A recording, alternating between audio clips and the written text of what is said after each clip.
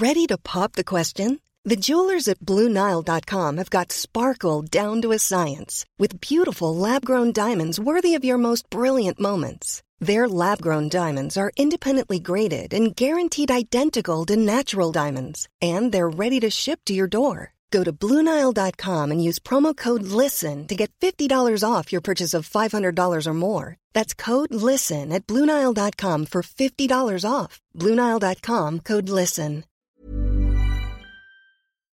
Well, hello, and welcome along to part 2 of My Mate Bought a Toaster, the best of seasons 4 and 5. It's a catchy title, don't you think? Hope you enjoyed today's episodes. Loads more great bits and bobs from the last couple of seasons. And thanks again to the wonderful Ralph Foster who put this together. Hope your ears and brain and soul appreciate all the loveliness of people's Amazon purchase history. I'll jump up at the end and say bye. But for now, enjoy the show. I need a laugh, there's a helping people. With Tom Price talking to these funny people. He's asking what they're buying and they're telling the stories. Can somebody yell out the name of the show, please? It's My Mate Bought a Toaster. Oh, it's My Mate Bought a Toaster. Yeah, yeah, My Mate Bought a Toaster.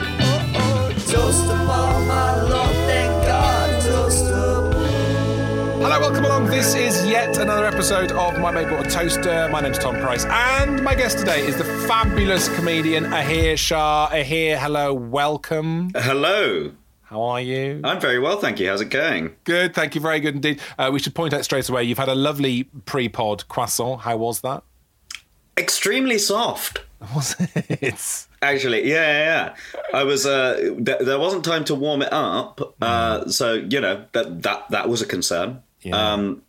But it really the people of France know what they're doing on that front. All right, listen. Let's dive in, shall we? Here, we're going to go into your your Amazon account. We're going to go right back to the beginning. All right. So I've looking here at August 2010. Yes. So that would have been the summer break after my first year of university. Okay. Right. Where were you at university? Cambridge. Very nice, very nice. And how was year one? Because some people have a bit of a wobble in year one. Were you in a kind of, this is the best thing that's ever happened to me moment, or were you not? No, I was very much in the, this is the best thing that's ever happened. I mean, I went to my local comprehensive in northwest London, and that's the sort of world that I knew existed. And then suddenly 18-year-old me was transported into this place where I got to live in a castle with a pub in it. Like, that's why would that not be amazing? Oh, my God. You basically go and live in a National Trust property, don't you, when you go there? Yeah, and like all of the people who went to like very fancy schools and what have you, I was like, well, you're missing out on the full impact of this, because you, this is just like, oh yeah, well, obviously everywhere looks like this. Like my house looks like this, so why would it not? But I would imagine. Whereas I'm like, that's stone. What? I would imagine that if I had got to such a place as that, I would just spend the first year just looking at just like aghast. Do you know what I mean? Like aghast. Did you feel like, yeah, I deserve to be here, this is all good? Or were you just going, they've made a terrible mistake? Yeah, you should always feel that they've made a terrible mistake. That's yeah, it's a good approach to life. All right, fine. Well, talking of approaches to life and philosophies, we have got on the 22nd of August 2010, we've got a whole bunch of things bought here. The Myth of Sisyphus, by someone called Albert Camus. He sounds great, Albert. It sounds a bit like Albert Camus. But old Albie Cams. Albie Cams. And we've got also George Orwell Books v. Cigarettes, both part of the Penguin Great Ideas theory series. Yeah. Tell us more. Well, this is exactly the sort of thing that pseudo-intellectual 19-year-old would want to have, in that, like, they feel, particularly when you're there, like, you're like, well, this is very clever that I've got these. And fundamentally, it's just like a little pamphlet. Yes. So it's the return to effort ratio is very strong. And then, yeah, I could, stand around with my rollies discussing the fact that one must imagine Sisyphus happy, and so not really know. Which is the Sisyphus one? Is that the flying too close to the sun or not? That's Icarus. That's Icarus. Oh, no wonder I went to Warwick. For God's sake. Which one's Sisyphus? Yeah. No. My sister went to Warwick as well, and she's constantly being like, here, stop flying too close to the sun like Sisyphus. I don't have the heart to tell her. It's a Warwick thing. Yeah. And it's like, my brother-in-law went to Warwick as well, so he's backing her up. I've got nowhere to go. Listen, mate, you can take your castle in the sky. We had a fucking art centre, yeah? So I've been to that art centre. Yeah, I'm sure you have. I've both been when I was visiting my sister, and I've performed there. A nice moment. Is that? Yeah, really, because my sister's 8 years older than me, so it was like going up to visit her was like, her being at university was the most grown-up thing that you could possibly imagine. Yes. So when I was like 11, when I went to Warwick Art Centre, and we went to see something like a physical theatre sort of thing, and it was really cool. Yeah. The sort of thing that you sort of really appreciate as a child, and then feels sort of scary and like, oh no, will I understand that as something the older that you get? And everything. But when you're a kid, you're just like, oh yeah, sure, this is happening. Cool, why not? Let it all in. But I had the same thing here. So I've got two brothers who are 8 and 10 years older than me, and the youngest one by a mile always ends up being the show-off. This is what happens to us. Right, okay. So in many ways, so this entire discussion is just us rehashing sort of all of the sort of inevitable mental consequences of our parents fucking late. Yeah. I mean, I see it now. When I'm my second kid, I don't give a shit about my second one. I put all the effort and imagination into the first one, and he plays beautifully. The second one just sits on the screen. I'm like, fuck, so I must have been totally neglected. What's the gap between the two of them? Yeah, I'd love to say it was only 3.5 years. Just right, okay. I've got a very short attention span. My mother said exactly the same thing. That she was like, when your sister was a baby. Yeah. We were like, God, like if she took the slightest knock from anything and what have you, you're like, oh my God, this is awful. And like, what can we do? Really need to protect this thing and make sure, like, and be as attentive as we possibly can. And then 8 years older, I come along, and apparently they were like, yeah, they basically just bounce. You can just dribble them around the place. Like, that'll be fine. It's like your first child you see as a kind of as a raw egg out of the fridge, and you can't imagine dropping it. And then someone whispers in your ear, actually, it's hard boiled. So by the time the next one's come along, you're like, thunk, thunk, thunk, thunk. It's fine, don't worry about it. It's terrible, mate. It's completely terrible.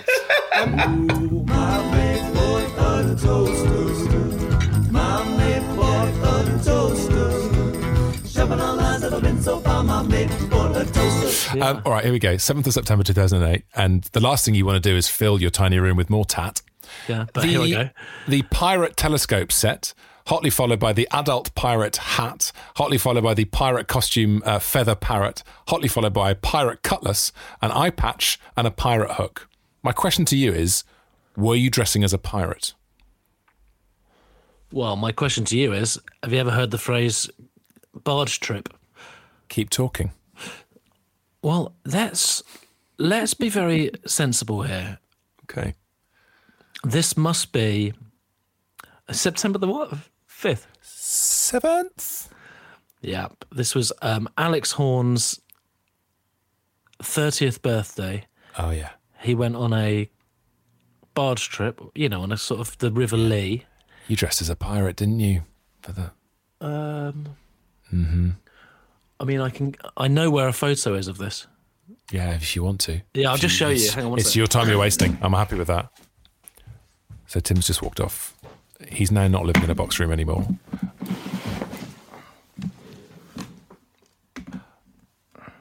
Oh, wow. So that is... oh, that's delightful. You were both dressed as pirates. We were all dressed as pirates, and, it was one of the great barge trips. I mean, why I've bought a child's telescope, I don't know, but I mean, I suppose it's sort of that attention to detail that sort of, sets you apart on a barge. But also, if you're going to be a pirate, you've got to. Actually, the body language of a pirate is doing that with a telescope, isn't it? It comes. So back you may as well be holding one. It's a body language pen, isn't it? Essentially, if you. I would say that they are pirates and I don't say this lightly, wrote the book on body language. If you're miming a occupation, yeah, exactly. If you're miming an occupation and you pull a card that says pirate, I mean, I'm exultant. I mean, I'm going through my repertoire. So we've got the sort of the as if you're punching a child of about 10. First of all, is the first one, isn't it? You do the kind of, you're hooking. There's like a right hook, isn't it? That's a pirate. Right, like a yo sort of ho ho. Yeah, yo ho ho. Yeah. Mm-hmm. So that we'll call that the yo ho ho rather than punching a child. There's the yo ho ho. Mm-hmm. I mean, you're forgetting about the. I mean, I'm on one leg immediately. I'm pulling one leg up. Of course. Yeah. Of course. I'm on one leg immediately. I'll tell you what, another thing I'm doing. I'm getting my hand up on my shoulder and I'm talking to my parrot. Yes. Well, you've got it. You don't need to use your hand. You've bought a parrot. I've got a parrot, yes, but I suppose, I think I'm in my repertoire. I'm pulling my sleeve down and getting my hook on. I'm also in my repertoire. If I'm miming a pirate, I'm putting a hand over one of my eyes. Yes. So basically, I guess this Amazon trip is looking at my repertoire and turning all of my mimes into physical props. Yeah. Amazon's made us lazy. That's the thing. You know, you didn't need any of that stuff, but Amazon has made us lazy, so we buy the stuff. I know. I could have just bought a French mime outfit and but then you've got that. Then if you've got a French mime outfit, you've got that available for all fancy dress parties. Yeah, that's true. What have you come as? French mime? No, mate. No. That's my base. Yeah. That's my base. I'll show you what I've come as. Oh, I see. Farmer. There you go. Exactly. Oh, my days, this is so embarrassing. I don't remember buying all these silly little strange things. I swear on my life I was forced by my wife with an ABBA penknife that I bought on... Wait a minute. Ronnie Ancona, welcome to My Mate Bought a Toaster. First of all, before we actually dive into your Amazon account, how was it going through it? Have you had a sort of look before we've recorded this? You had a little look through? I had a little look and was pretty appalled by the content of my brain, which never ceases to horrify me. Yes. You know how everybody says as you get older that you become at peace with yourself? I'm always listening to people going, the good thing about getting older and middle age is that you kind of know who you are. No. And after looking through the Amazon, clearly not. Yeah. I'm looking at it going, which sad fucker would have thought that? Okay, let's see what else we've got here. Oh, look at this! Yes, November 2018. Way. Two things very close to each other. You bought The Artist Way, a course in discovering and recovering your creative self. Yes. The day before, you bought an Audrey Hepburn, Holly Golightly Breakfast at Tiffany's costume. Slightly tragic. That is because a very good friend of mine who is extremely well connected, it was a big birthday, and I was made to do the birthday speech, and she wanted me to, it was a fancy dress party, and she wanted me to come as Audrey Hepburn and start the speech off as Audrey Hepburn. Although I didn't continue the whole speech as Audrey Hepburn. Right. And rather alarmingly, there were lots of comics at this party, so I just kept on looking around, and then, even though they're all friends of mine, you know, I saw Joe Brown going, oh my God, are you going to do the speech? Rather you than me. And everybody was going, everybody was getting quietly pissed in the corner, and I had Comics to are tough go crowds up. as well. Tough crowd. I know, tough crowd. So I did Audrey, of course, my darling angels, and actually, she didn't sound her best then, did she? No, she sounded pretty good to me, to be honest. Spot on. Can't tell you, spend a whole day doing things with you. Of course, I've never done it. Yeah, dear Audrey. And then I did this speech with where I managed to slag off the birthday girl inadvertently quite well. Oh, wow. Which was what quite did you embarrassing. No, again, she said, please be very punchy, she said. Oh, God. You went too spicy. But no, I wasn't punchy. But again, it was a kind of, she's very social. And she's... What does that mean, very social? What is that a euphemism for? No, what do you she's mean? wonderful, but she goes to openings and everything and all the time. And, I sort of made some historical comparison that through history, she'd have to be where it's at all the time. Like at the Last Supper. Right. I've got to go. It's his Last Supper. Or the Ides of March. I've got to go. And as I was going through these, I realised, ooh, this is actually could be vaguely insulting, but people did laugh. It's quite depressing when you have a comedy riff like that, which is brilliant, and you have like 9 lined up in your head, and you're sort of 2 in. And you can't go. I know, and you've got, and you're like, no, you've got but 7 more guys. And then as a comic, I mean, you're actually thinking it's a toss-up between your friends' feelings and thinking, but this is a good one. Yeah. The 5th one is good.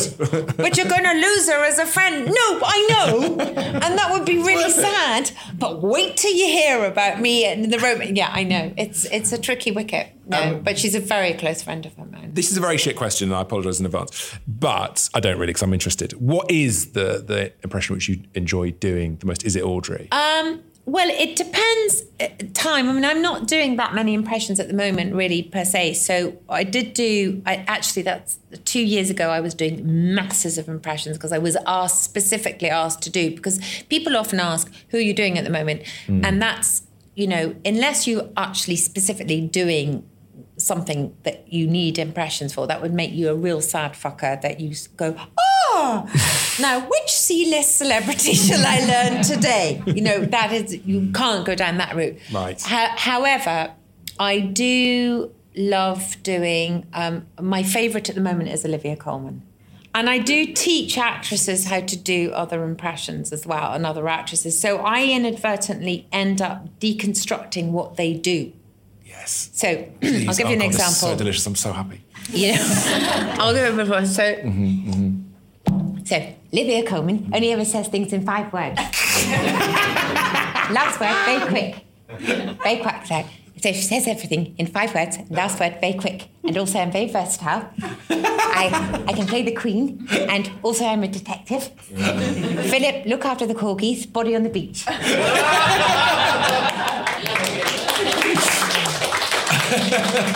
So you notice, I love Olivia Colman. She's brilliant. I mean, she's a national treasure. So everybody loves her. So it's not. Although I did have a bit too much to drink at a party recently and did it in front of her agent. Wow. Yes. Olivia Colman. Yes. She said, oh, well, maybe I could use you if she's not available. No, she's lovely, actually. Olivia Colman's agent is adorable as well. But, it's not an insult. It's just that you invariably you watch what people are doing, and it's a sort of staccato, very staccato. And you pick up, like that. Very quick. Very quick. This way. Now I can't stop. What's the purchase history of this jokester? Stay tuned for my mate bought a toaster. Josh Howie, hello. Hey, mate. How are you? I'm good. I was just thinking, it's 20 years we've been friends and associates and comrades in comedy. By the way, I did want to say, your podcast, it's the best idea. I was so jealous. You know what it's like when you see a comic and they do a joke and that was always out there. Why couldn't I do, there's anger. And when I first saw you post about it, I was just like, oh, fucking Tom, you bastard! It's such a good idea. It's so annoying. I'm so angry. Anyway, but I'm very happy to be here now. Thanks, mate. That's very kind of you to say. And, I'm very glad you're here. I've been reading the fantastic new book about the Beatles, 1, 2, 3, 4. What I find really enjoyable about the book is that he keeps going into the people who got left behind. Okay. I'm not suggesting for a second you and I have been left behind, but let's be honest, as stand-ups over 20 years, we've seen lots of people come by and go on to huge success. And it's things like Pete Best, who was the drummer in the Beatles for 2 years. There's another guy who went and drummed for a couple of months. And it's this... There's a lot of them who then spent the rest of their lives sort of spitting every time they saw the Beatles on TV. And I find that I think bile management, because we're all told not to get jaded and not to be bitter. And there's some people who don't, like Mark Olver, lovely boy. He'll always sprint stand up and he's always like, I'm genuinely happy for people's success. And I think I'm a psychopath because I can't do that. The hard thing about stand up is that you cannot get away from the success of other people. Absolutely.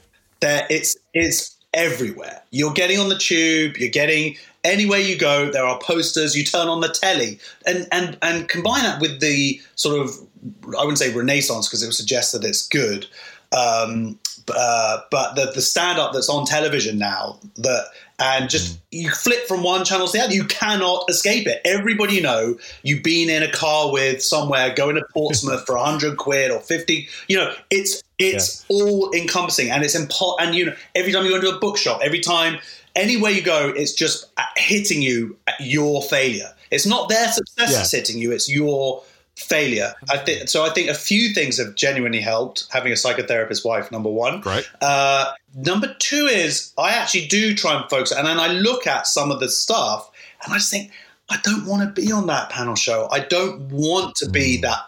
That's not the comedy I would want to choose. Yes, the money is nice, and I imagine the fame. The other thing is someone like Jack Whitehall, who we started way after me and got instantly massive, but we're friends with, I'm friendly with. I remember doing a gig with him a couple of years ago, and we left the gig together, walking down the road, like cabs stopping, people stopping. I mean, it's like 11 o'clock at night. He has no peace. And I'm sure he's happy with that, or that's part of the price to be paid. But that level of fame is too much. And every interaction you're being judged. You know that thing where people say, "Oh, Jack Whitehall's a bit of a tosser," and you're like, "What? You met him once and he was knackered." Yeah, exactly. So it's that level of fame where you're being constantly judged. Yeah. Sorry, go on. Number 3. I'm writing these down. And then having children is a massive thing, because that just opens your world and takes you away from yourself more than anything else does. That's an indication of just how jaded and bitter you were, that you had to have 19 children. Tell us how many kids you've got, Josh. I didn't get it with the first 2 or 3, so we should say to the listeners that I have 5 kids. So it took, by number 5, I was emotionally stable. But the first 2 or 3, I was like, "Oh, screw you guys! Like, what are you doing for me? What have you done for me lately?" So it's taken that. Yes, absolutely. Isn't your first child called "Fuck You, McIntyre"? Yeah.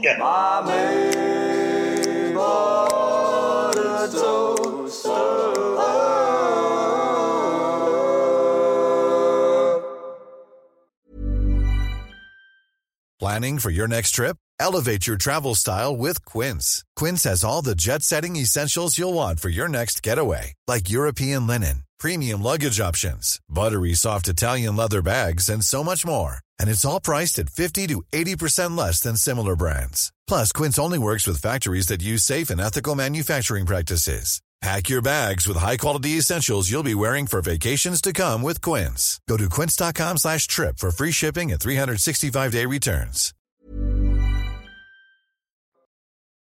Hello, welcome back to another episode of My Mate Bought a Toaster. Now, this format is a very versatile one. It's a very flexible one. And I've wanted for a while to get a couple onto the podcast. There's loads of people who've nearly come on the show who haven't, because they share their Amazon accounts with their other halves and they don't want to get their other halves in hot water and blah, blah, blah. Rob Beckett, specifically, I'm looking at you. Anyway, I mentioned to my wife the other day that I wanted to get a couple on the show because it would work well. So she then suggested that she comes on the show. Please welcome, this is so weird, this week's guest on My Mate Bought a Toaster, the Sunday Times best-selling author and mother of my children and co-mortgagee of my house, my wife, Beth Murray. Also, I helped you design the format as well. I mean, you came up with the format. It's payback time. Then. So then we hit December and, everyone's favourite Christmas musical tropes. Peggy Lee Christmas album, Vince Guaraldi Trio, music of which I use on my magic show. What, Vince Guaraldi? Yeah. There's Vince Guaraldi was involved in the Peanuts film. Oh, yes. And there's a piano bit of music, which is a Christmas music, and I play it every Saturday on the radio, and nobody notices that it's Christmassy. And also, in December 2001, you bought the Greatest Hits of Madonna, Volume 2. A weird Christmas triumvirate there. Yeah, Peggy Lee, Vince Guaraldi and Madonna. I just think that shows really interesting, eclectic taste in music. Well, that's true. That's true. It's worth letting these people know your obsession with Christmas. Should we get that underway? Because that, for me, when I first met you, dogs, we'll get onto that, but Christmas was a very defining part of it. Well, actually, also potty mouth. Harsh. Also big swearer, but also Christmas. Tell us about your Christmas obsession. Well, if I could, I think I wouldn't listen to anything but Christmas music all year round. Wow. But kind of light, festive jazz and choral music. Yeah. if I was allowed to. And as it is, I limit it to 2 months a year, November and December, which I think is very restrained of me. Well, it used to be I didn't let you start until December, but you've pushed back. I've pushed it. It's a creep. COVID creep. Christmas creep. I think the COVID Christmas creep has been a thing. I think loads of people now, well, like we used to go Christmas tree spotting in the windows, and if you got one in November, that was impressive. And now, I think last year we saw one in October, didn't we? Well, they're earlier, but the new thing is to leave them up after Christmas. So we've got friends who are just leaving their tree up forever, which I really applaud. I couldn't do it myself, but I approve of it. When Beth says I really applaud, we went for dinner at Joel Morris and Julia Rayside's house. That's who I'm thinking of. Yeah, and they still had a Christmas tree up mid-January, and Beth literally applauded. Yeah, I was really impressed. You clapped a Christmas tree. I like the brass-necked nature of it. He's completely unapologetic. I think he said something like the English Heritage emailed him to tell him not to take the Christmas tree down. Email. Yeah, you know Steve at the English Heritage? Yeah, him. Yeah, he told me.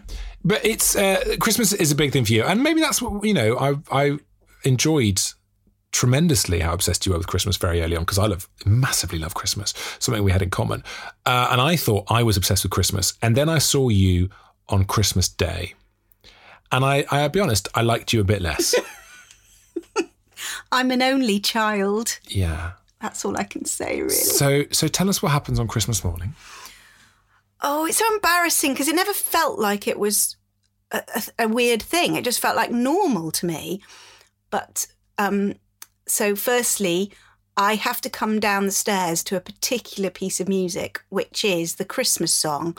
Now, the Christmas song was written by Mel Torme, who's a fine vocalist, but I prefer Nat King Cole's version, so we have to play that. Has to be played. And also it has to be a particular bar that I open the door so that I can see the presents, which even now are put out on Christmas Eve by Father Christmas, rather than beforehand, to maintain the illusion of surprise. Yeah. And then my mum dresses up in what retrospectively might be seen to be an unusual outfit. Can I interrupt here? Do you mind? It's fair to say that the first day I spent with Beth on Christmas Day, when we'd been going out a couple of years, maybe a year, I saw what your mum was wearing and I sauntered over to Beth and said, "Why is your mum dressed like a Victorian ghost?" Because she has this big... It's quite voluminous. Yeah. Then it needs a train behind it. There's just this big dress and she sort of wafts around in it. And you, I swear to God, you went, "What do you mean?" Yeah, it didn't seem weird. It seemed normal because that's what she always wore. Your mum looks like Queen fucking Victoria. What's going on? Yeah. It's great to have Christmas traditions. So that still happens, doesn't it? And every Christmas morning, Beth has to go downstairs. Your mother is dressed up. Now, there is a point to this story, which is you told David Mitchell about this, didn't you? Once in a pub. Yeah, because David Mitchell also really likes Christmas. I like Christmases and sandwiches. He really likes Christmas, and we had a chat about it. But then I think my enthusiasm made him realise that perhaps he didn't like Christmas as much as he thought he did. Yes. So he kind of came away, I think, thinking I was a bit of a weirdo. And then what did he do? Well, I don't know that it's definitely it's inspired by it. Pretty uncanny. It's pretty uncanny. There's an episode of Peep Show where Sophie, it's her birthday rather than Christmas, but yes, there's some funny outfits. And has to wear her birthday dress, doesn't she? Yes. And also they have to sing a song. She has to walk in specifically to a specific song. Yeah. Bearing in mind the timeline of this, Beth, the chronology of this. Yeah. Turning up on Peep Show. I know David didn't write Peep Show, but... He never told me that was true, so, you know. All right, okay, good caveat. It's just an urban myth. It's an urban myth in this household. It's a very, very, very, very niche myth. We like to listen to toast, and we're not the kind who would boast. And even in spite of the host, we still like to listen to toast. La la la la la. Hello and welcome along. This is My Mate Bought a Toaster. My name's Tom Price, and my guest today is the wonderful stand-up comedian Angela Barnes. Hello. Hello, Tom Price. Well, it's nice to see you in the flesh. And nice with other people. Like here, like you can breathe in my COVID, I can breathe in your COVID. Yeah, we're totally exchanging COVID. It's lovely. That what we've just said is going to age really badly if we now both get. What else have we got here? A lovely Goodman's 1960s vintage style digital and FM radio. Again, silencing the noises. Yep, absolutely. RJM ladies chunky knit Rudolph reindeer slipper socks. Okay, so that's my Christmas thing. So I'm a bit of a Christmas nut because my dad's house would just look like Christmas had vomited on it. And all the tacky stuff, I just loved it. And he died very suddenly in 2008 and he was only 60. Oh, sorry. And for the first couple of years, I just didn't want Christmas in my life at all. Like I just couldn't countenance Christmas without him. And without the silly things he would do. And what he would do, because we never had much money growing up, but what he would do, he would buy you really silly things, but it'd be funny. So you'd get different little presents and you'd get, like, once I was over 18, you'd get like a bottle of booze of some description and it'd be like from Santa Claus written on it like it was pissed. And you'd get a present from Frosty the Snowman, you'd get a present from the Sugar Plum Fairy. And then you'd get a present from, because my dad ran a sex shop for a living, so when you were old enough, you get a present from Sexy Santa, right? Which would be like some chocolate nipples or penis pasta or something. Like it wasn't buying me a dildo for Christmas. It wasn't that. No, that would feel just wrong. Something a bit cheap. Yeah. And he just loved just thinking about all these little things, and it was a load of it was tap. It didn't matter, and it was just glorious fun being around my dad at Christmas. Yeah. And so about the first couple of years, I just couldn't face any of it. And then I was like, right, I think the only answer is you take over the mantle. Like, you just have to now go in, that. double down. Go in, double down on this. Yeah. If he's not going to do it, you've got to do it. And so whoever happens to be, we happen to have Christmas with, we'll get all those little presents from, Santa and Santa Claus and all the Sugar Plum Fairy and everything. But one of the things I love doing is on Christmas Eve, everyone gets a pair of slipper socks or slippers that they can then put on Christmas Eve. Oh, good. And have them. That's just a little tradition that I've kind of little nice. thing. I do want it all to be my You're dad. adding to what your dad's given you, though. Yeah. And that's what he would love, right? That's the thing you also have to exactly. remember, how much they'd love it. Exactly. So, Christmas. everyone gets... Sometimes I'll knit them or crochet them if I've got time, but usually I'll buy them. Part of the beauty of Christmas is the melancholy that comes with it. Passing time, people who are no longer there with you. But also, I like that you have to double down, you have to dig into that and lean in hard into it and go for it and do what your past relatives did. And new stuff for you. You must have, does your dad run a sex shop? Does that mean every time you go into Ann Summers, you're like, oh, it reminds me of Daddy? Daddy. When did you first become aware that your dad ran a sex shop? Well, he didn't. So for comedy purposes, I've talked about it as if he had the sex shop when I was a kid. Right, that's of course. quite funny. Yeah, it's good 10 minutes in that. Yeah, exactly. Sure. Having to do a stock take with your dad, whatever. I'll take your daughter to work day, all that sort of stuff. But the truth is, he didn't actually do that till I was an adult. Well, a young adult, late teens, I think. Right. Which all it actually meant was suddenly I had a lot of friends that were guys.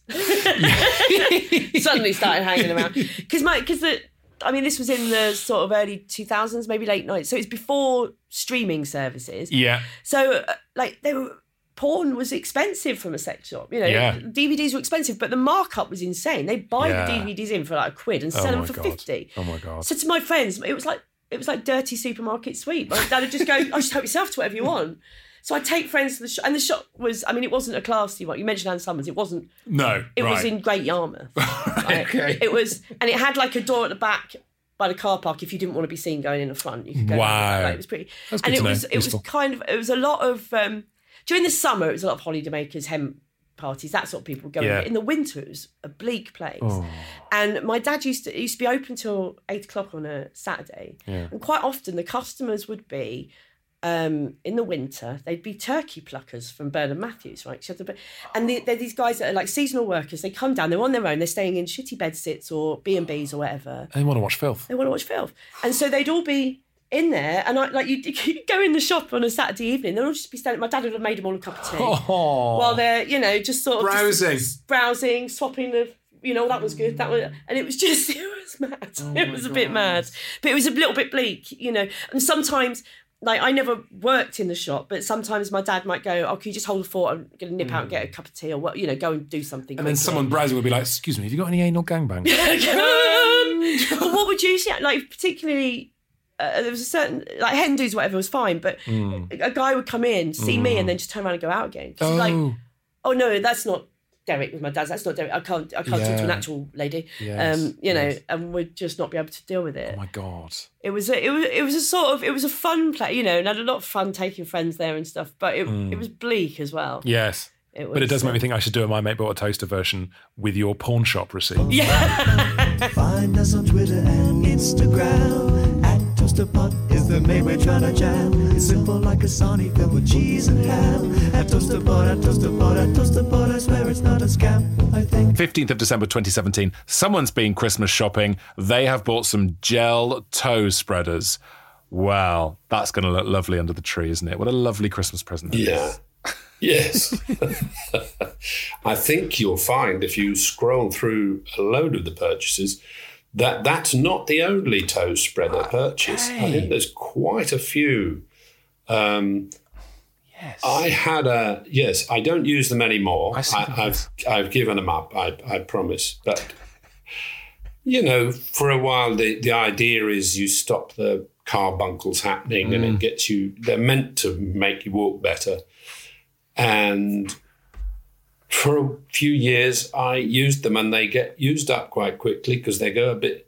They go a bit. That's a tricky wash in the understairs sink. What are you doing? They're not nice, really. So you chuck them away and get some more. Right. But in the end, I felt that I was better doing toe exercises. Oh my God, I love it. There's so many. Look, yes. Every day.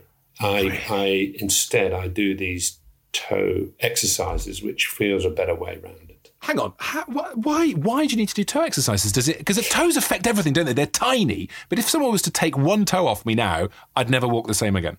Yeah, balance. It's to do with balance. I had a lot of back trouble, and then I more recently I fell and. In an annoying way, when you're not wearing wide enough shoes and your toes are compromised in the toe of the shoe, and you've maybe got a bit of pins and needles, and you get out, you do a dangerous thing like getting out of an armchair, something as risky as that. a stunt. And, yeah, something like standing up out of an armchair, and the foot, because the toes are not spread and doing their work. The toes fold under, so the foot folds under, so the whole of you falls over and breaks your ankle. Yeah, and all because of the toes. Which is what happened to me. All because of those outer toes not being spread enough. So pointy shoes, you won't find me having bought any pointy shoes in there. Yeah, wide-toed shoes. You're not a winkle pickerer. Did you break your ankle? I did, yeah. What do they call it? Fracture, a couple of small fractures on the ankle. This is a bastard thing. It was. Yeah, I'm not laughing at that, but the description of the toes, it was like I was back in the Comedy Store watching your character talk about the gut problem. I mean, it was, there's comedy mileage in talking in detail at length about physical ailments. About really boring things, yes. Welcome to the show.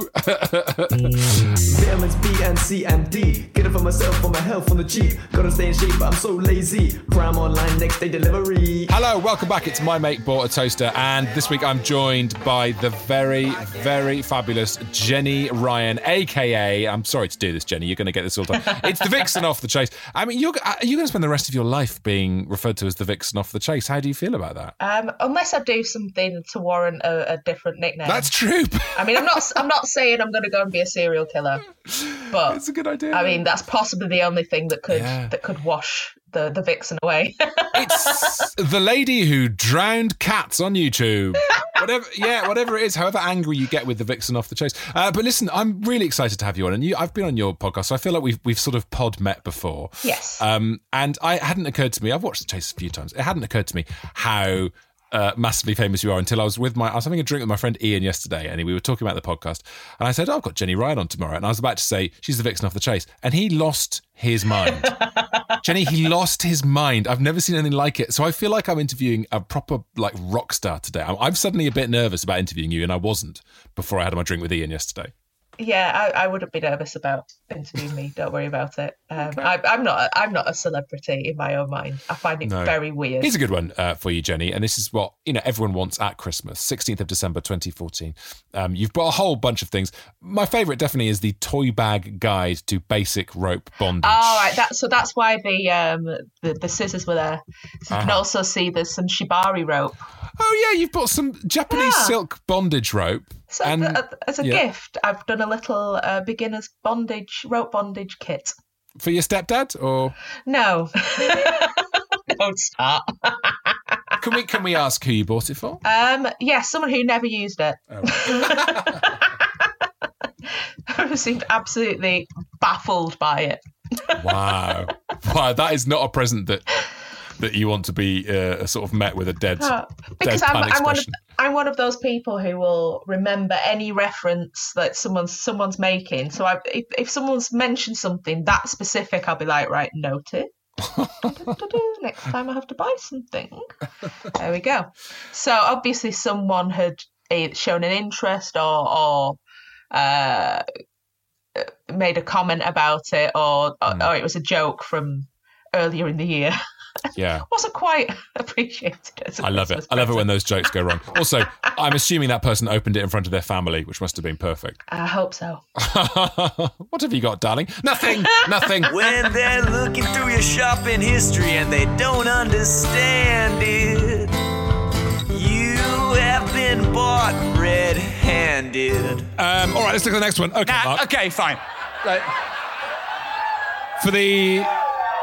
For the benefit of you listening at home, Mark has bought some deluxe folding handcuffs. Of course deluxe. Do I look like a peasant? I don't know what costume you were wearing, maybe. Do I seem like... Do I seem like I would get budget folding handcuffs? Nah. What? This is the first time we've caught Mark Watson stuck. Look, we've all got kinks, but being handcuffed is not mine because it seems extremely inconvenient, and I don't generally get off on having a more inconvenient life than I would be if I wasn't having sex. So, exactly what happened here. I don't think I'd ever have a kink which involved just being in a troublesome situation, basically, because a lot of my life is that. Be a great kink, though, if you're already turned on by troublesome situation. It would be a great kink, yeah. The car's broken down. Oh, my train's been cancelled. I like it, though. It would arguably be the best kink you could possibly have because you'd be turned on many times a day. You'd get thrown off the bus replacement service so quickly. Got to pay my credit card bill. Hang on. No, what I'm going to claim, obviously, is that this went along with the police tape and this is another thing that was part of the... But I don't know how plausible that is because you can imagine having police tape at a murder mystery party. You don't normally actually handcuff the culprit and take them to a prison. Especially when you're playing with your mum. Right, mum? You pop those on? That's very weird. Well, given that my mum is in the equation, though, this is the only explanation that I can really stomach. Particularly enjoyable are the reviews of the handcuffs, if we scroll down. Obviously, there's a lot of AQAs as well. Mark, if you want to take some of these. Are these real or toys? According to this guy, they are real handcuffs. They are real handcuffs. So you do... I was going to say I've got to hold my hands up, but you can't, of course, in that situation. I didn't mean to do that. Bit of fun. Handcuff ad lib. It's Thursday night of Latitude, and we're still rusty. Lovely stuff. You can't write that stuff. Most of that cheer came from those guys down there who also sang Oh my God. Hang on, sorry. Look at this image of the person wearing it. I feel very ill. I mean, you do start to ask yourself whether I did buy these for a party, because there's no doubt these are real handcuffs. So there's a white, tattooed, hairy hand. I'm thinking it's a man's hand. And it just looks... It looks, I don't know, it looks like evidence, basically. I got to admit, looking at this item, these don't look like handcuffs that you'd have fun with. It looks like I actually did try to start my own police force or something. Okay, to begin, a review from G. Morgan. Now, this review is quite something by the look of it. Arrived in a thin cardboard box, but handcuffs have a good weight to them and keys were of a standard design. Checked both keys worked on both locks. So quickly, the keys were of standard design is amazing. This isn't the guy's first time buying handcuffs. Worked well for the first 2 occasions. Third, disaster. One key shredded and snapped whilst trying to free her. And I would just remind you again, this is another person's user review. This is nothing to do with me. All right, G. Morgan Watson. I even read instructions where it states no excessive force to be used when turning the key. Thank God I had a hacksaw and the other spare key unlocked the handcuff. This is amazing stuff. In terms of items that could have the review, great to begin with, and then 2 stars. You don't want it to be handcuffs, I don't think. You want them to be working throughout the experience. My God. Look at these. Imagine writing a sentence like, thankfully I had a hacksaw so I was able to free her. Right, send. I'll just put that on the world's most popular website, I reckon. Did you leave your name on it, darling? Of course I didn't. Oh, fuck. Yes, I did. G. Morgan. By the way, I could be lying about this, but I'm not. Oh, this is good. It occurs to me that I know someone called G. Morgan. Oh, come on. It can't be him. But also, does he live at a former address? I'm just picturing him doing that, and I don't find it impossible. Carry on. Switch says, good for price, but could be better. Pretty good handcuffs. And this is also bought 9th of May 2021 during lockdown, as if you're not already restricted enough. Yeah, who is handcuffing themselves during lockdown? Might as well lop a leg off as well while I'm done with it. Had to knock off a couple of stars, though, as the safety locks have come a little loose and accidentally tightened them painfully when trying them once. I have only worn them casually for short periods. I don't think handcuffs are casual wear, are they? You're thinking of a polo shirt, mate. It's my made water toaster. Oh, it's my made water toaster. Yeah, yeah, it's my made water toaster. Oh, toaster for my Lord, thank God, toaster. And that, ladies and gentlemen, is that. It's Series 5 of My Mate Bought a Toaster complete. We are done. But fear not, I will be back in but a few weeks, maybe 2, maybe 3 weeks, with a brand new series. Series 7 of My Mate Bought a Toaster is coming along. So if you haven't already, please subscribe. Please give us a like. Please give us a cheeky little 5-star review. That always helps new people discover the show. And I'll be back in a couple of weeks with new episodes, one of which, about 10 minutes ago, I just finished recording. Oh, it was very good. Oh, I'm excited for you to listen to that. So that will be coming very soon. Probs at the beginning of June. In the meantime, all the best. Thanks for coming. Kind regards. We like to listen to toast, and we're not the kind who would boast. And even in spite of the host, we still like to listen to toast. La la la la la.